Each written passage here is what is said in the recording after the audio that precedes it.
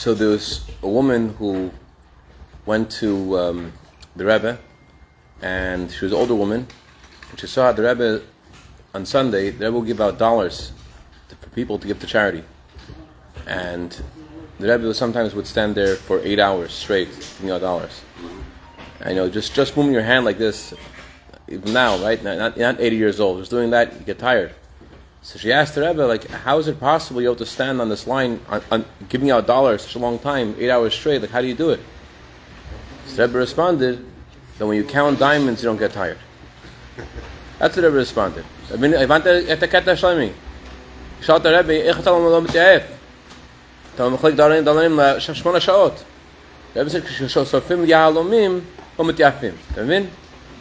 The question is, if you were an employee, someone in someone's office on Hill Street, and you see that there's a whole package of diamonds you have to sort, you'll be happy if it was a little smaller, right? You're happy that not to have such a big packet.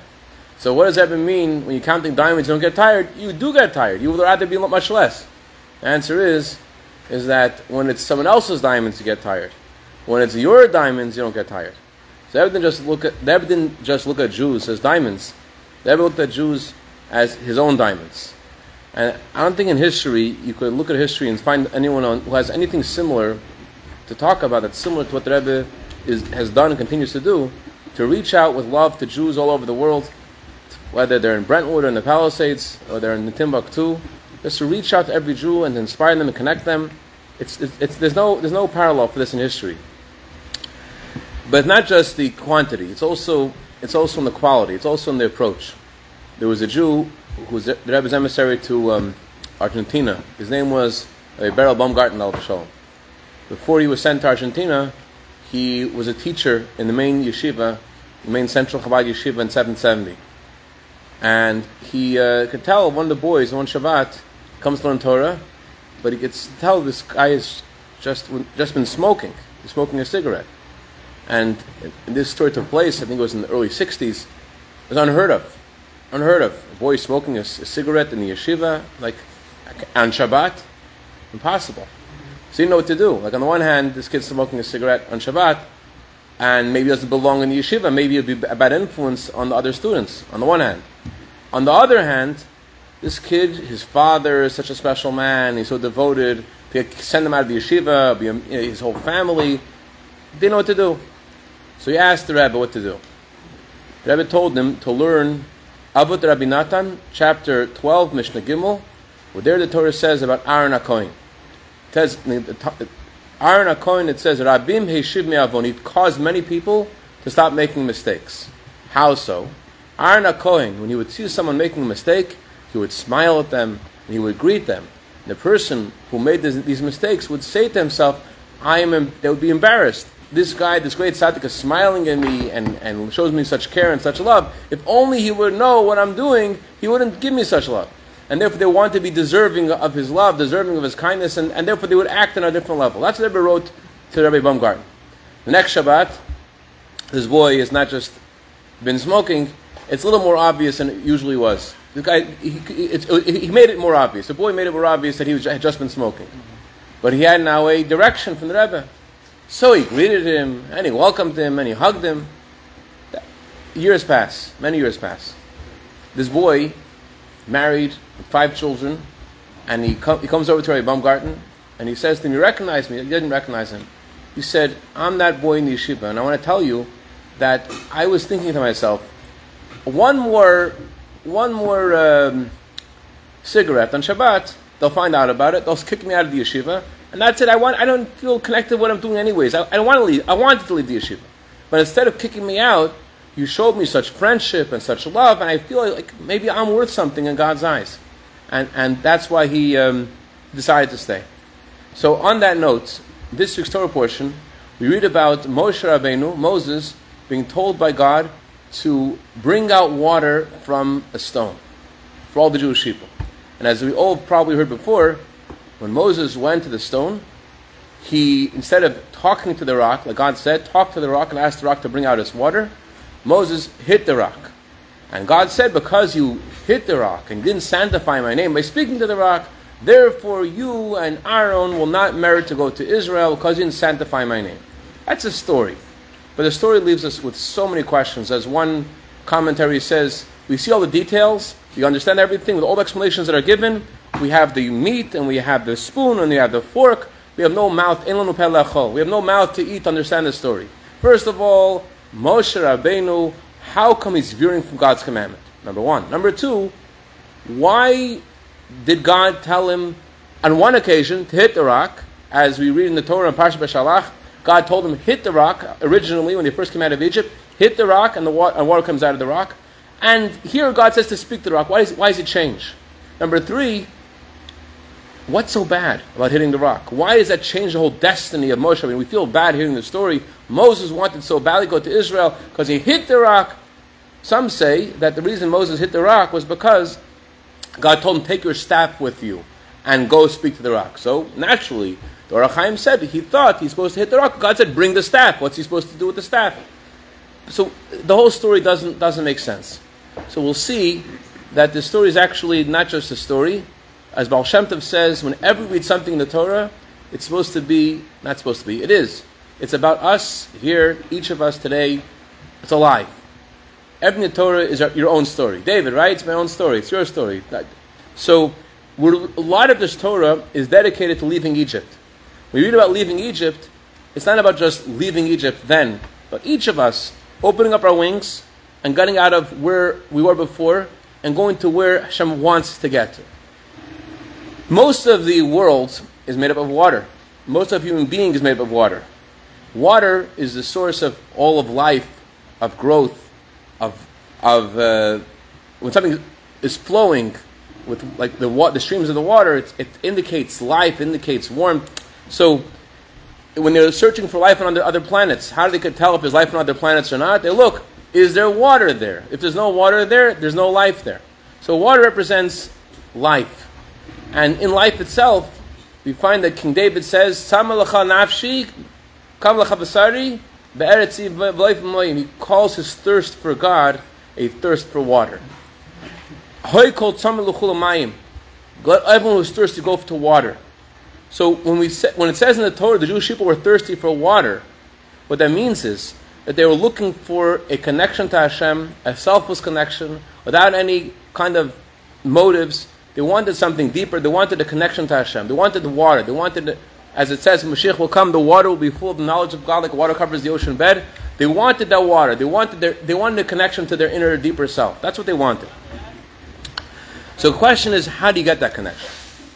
What's the answer to what they wanted? How can I get to my water? Getting to my water means how can I get to my inner goodness, to my inner beauty, to my majesty, to my soul, to what's going on inside me. That's the way it's meant to be. A lot of us have asked this question in different ways. I just want to share with you a beautiful few sentences of this boy who wanted to commit suicide a few times, and he said something very beautiful. I'm not going to convey it correctly, but I'll try anyways. About his connection to Hashem. It's sort of like a poem. He said to Hashem, they told me to talk to you. Maybe you can tell me who I am. I tried to kill myself many times because I don't know where I belong. But my only dream is that you, Hashem, hold my hand. And as I stand here and speak to you, Hashem, when I speak to you, I discover who I am. I know I tried to kill myself in the past, but here I am standing before you, holding your hand, and I'm asking you to help me to find my place in your puzzle, what I'm meant to do in this world.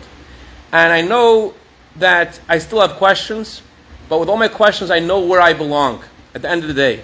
And I'm stretching out my hand to hold your hand, Hashem. I'm asking you, Hashem, to hold my hand, and please never let go.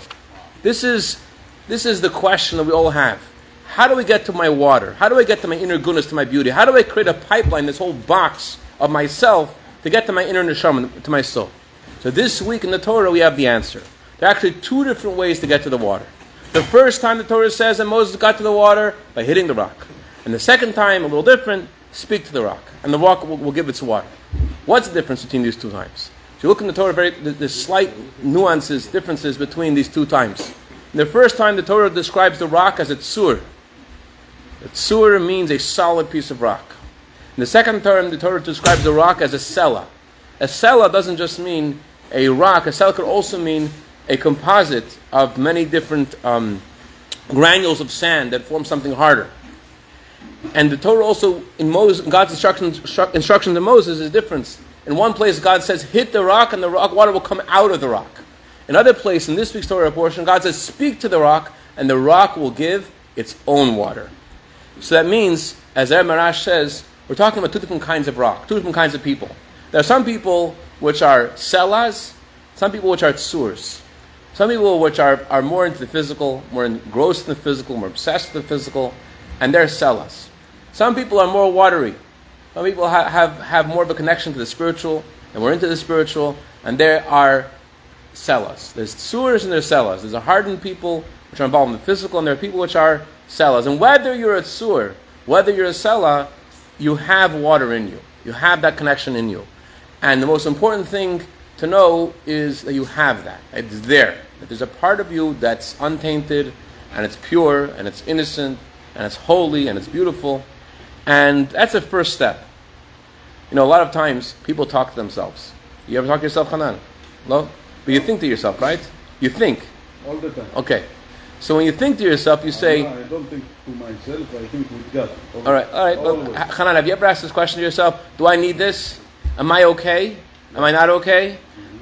Now, who is the I that you're talking to? You are I. You're saying, do I need this? Who is the I that you're talking to? It sounds like the two different people in you. Is this okay? Am I acting correctly? Am I not acting correctly? Who are you talking to? Am I acting correctly? Who is the I that's acting correctly or not? There's two. You sure that you want to ask me questions? Are you sure? There's the godly soul, Hanan. There's a godly soul, and there's an animal soul. The animal soul surrounds the godly soul. And we need to dig in order to find the water to purify us. And there are two ways. The Klei Yakar says that he brings a midrash. Midrash says that when a child begins to study, the first thing you do is you hit them. That's the words, I'm not going to explain in a second. That's the words that the midrash says. And then they get older, you could talk to them. That's the words of midrash. But it doesn't literally mean to hit them. What it means is, it says in the Talmud, there is no blade of grass in the world that doesn't have a mazal that hits it and says grow. It has a mazal that hits it and says to grow. What that means is like this. We all are familiar with the words of the Proverbs of King Solomon. Someone who holds back the rod hates his child.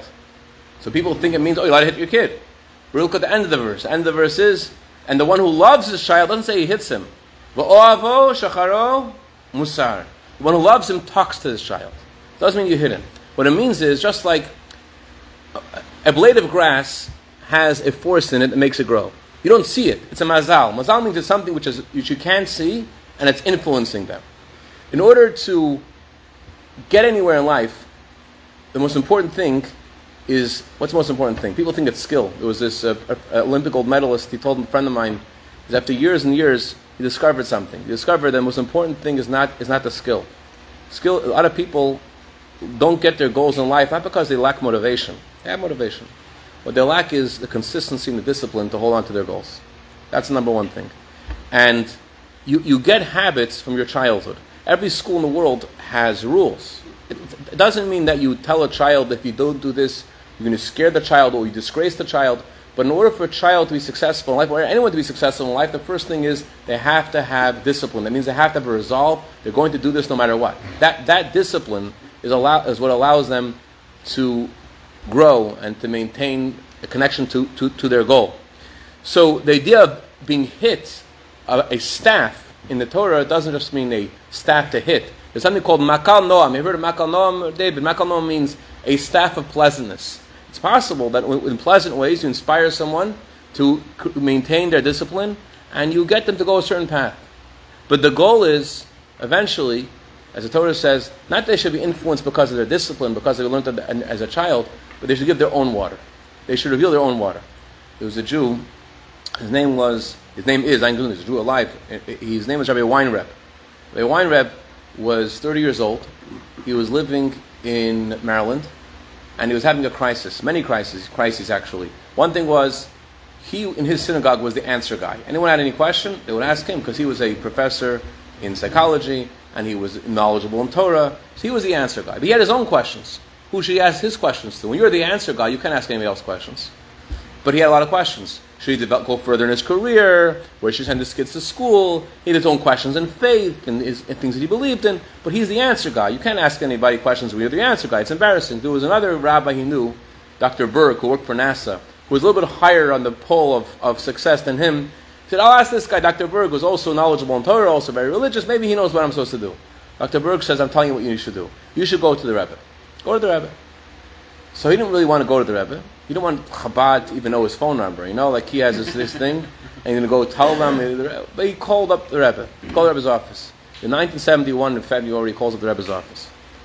The one who answered the phone was Rabbi Charkov, the Rebbe's secretary. The Rebbe's secretary says, who's talking?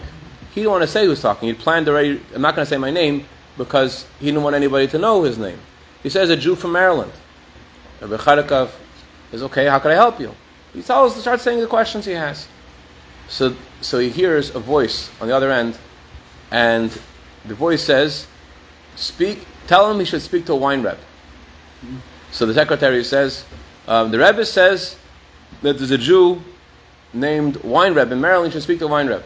He says, he heard it. He says, do you understand? He said no, even though he did understand, because he was just like shocked. He says, but my name is Wine Reb. So the secretary doesn't know what to do. The secretary is shocked too. Chalak was also shocked. He's like, he turns to the Rebbe on the phone, and he says, his name was Wine Reb. So the Rebbe said immediately, if so, he should know that sometimes you need to talk to yourself. And Rabbi Wine Reb was so touched by this, and he basically realized, as we're discussing, that there is the water within. You don't have to go anywhere else for the water. The water is there. What you do have to do is, you have to talk. To talk to your godly soul. Interesting, Rabbi Wine Reb actually eventually visited the Rebbe. The Rebbe would give $1 on Sunday, as I mentioned before. Comes by the Rebbe. He says, Rebbe, my name is Wine Reb. I'm from Maryland. The Rebbe gave him a big smile. Anyways, the point is that we have the water. And the question is how to reach it. So when you're a Sela, when you're not so hard and more connected to the spiritual, then you're able to reach a higher level. When the Jewish people left Egypt, they were in a low level. They were traumatized by their experience in Egypt. They couldn't believe they'll ever get out of Egypt. And even after they left Egypt, they had the slave mentality. And they didn't believe they had anything good in them. When you tell a child there's a problem with violence or whatever, don't hit, don't stop hitting. It's not going to work. You need something more. You need something stronger. That's what the Torah says. In the original Jewish people got out of Egypt, God told Moshe Rabbeinu, hit the rock. Hit the rock means doesn't matter. It doesn't have to come within. You don't have to bring out their own water. Just get them to do the right thing. Influence them, inspire them to do the right thing. Doesn't have to come from within. Doesn't mean to hit literally, of course. So it means find outside ways to get them to resolve, do the right thing. But after 40 years in the desert, the Torah says, Hashem says to us, I have given you eyes to see and ears to hear and a heart to know. After 40 years, then it's what we have already transformed from being just a tzur to becoming a Sela. Instead of being someone who needs to be influenced from the outside, right, we've cultivated a relationship with Hashem. The word Sela has 3 letters. Samach, Lamed, and Ayin. The letter Samach, to create the letter Samach itself has 3 letters. To spell Samach is Samach Memchav. Is that what I'm saying? The minute Hashem show me. Samach is Samach Memchav. Ataiti Eloiti. Samach is Samach Memchav. Okay? L'chtov Samach. That's our Samach Memchav. Lamed is Lamed Mem Dalet. Ayin is Ayin Yud Nun. So if you take the 3 letters of the middle letters of Sela, you get Mayim, Mem Yud Mem, water. Within the Sela there is the water. So Hashem is telling us that now is a time to talk to the rock. Now is a time when you don't have to look for outside influences. If a Jew is just doing things mechanically, and he doesn't feel any connection to what he's doing, to any connection to the Torah that he's learning, and the mitzvahs that he's doing, there's a problem. There's a problem. Hashem says now it's time, as it says in Midrash, you don't need to be hit anymore. The child, when he goes older, you speak to him, and he'll give his water. So that's the reason why Hashem told us to, that's why Moshe Rabbeinu was told to speak to us. So why did Moshe interpret not differently what Hashem said? How come he didn't get it right, and he decided to use the staff instead? So some say that Moshe Rabbeinu was afraid that if he did speak to us and we didn't listen, that would bring a great consequence to us. Because here we're supposed to be at a certain level and we're ignoring.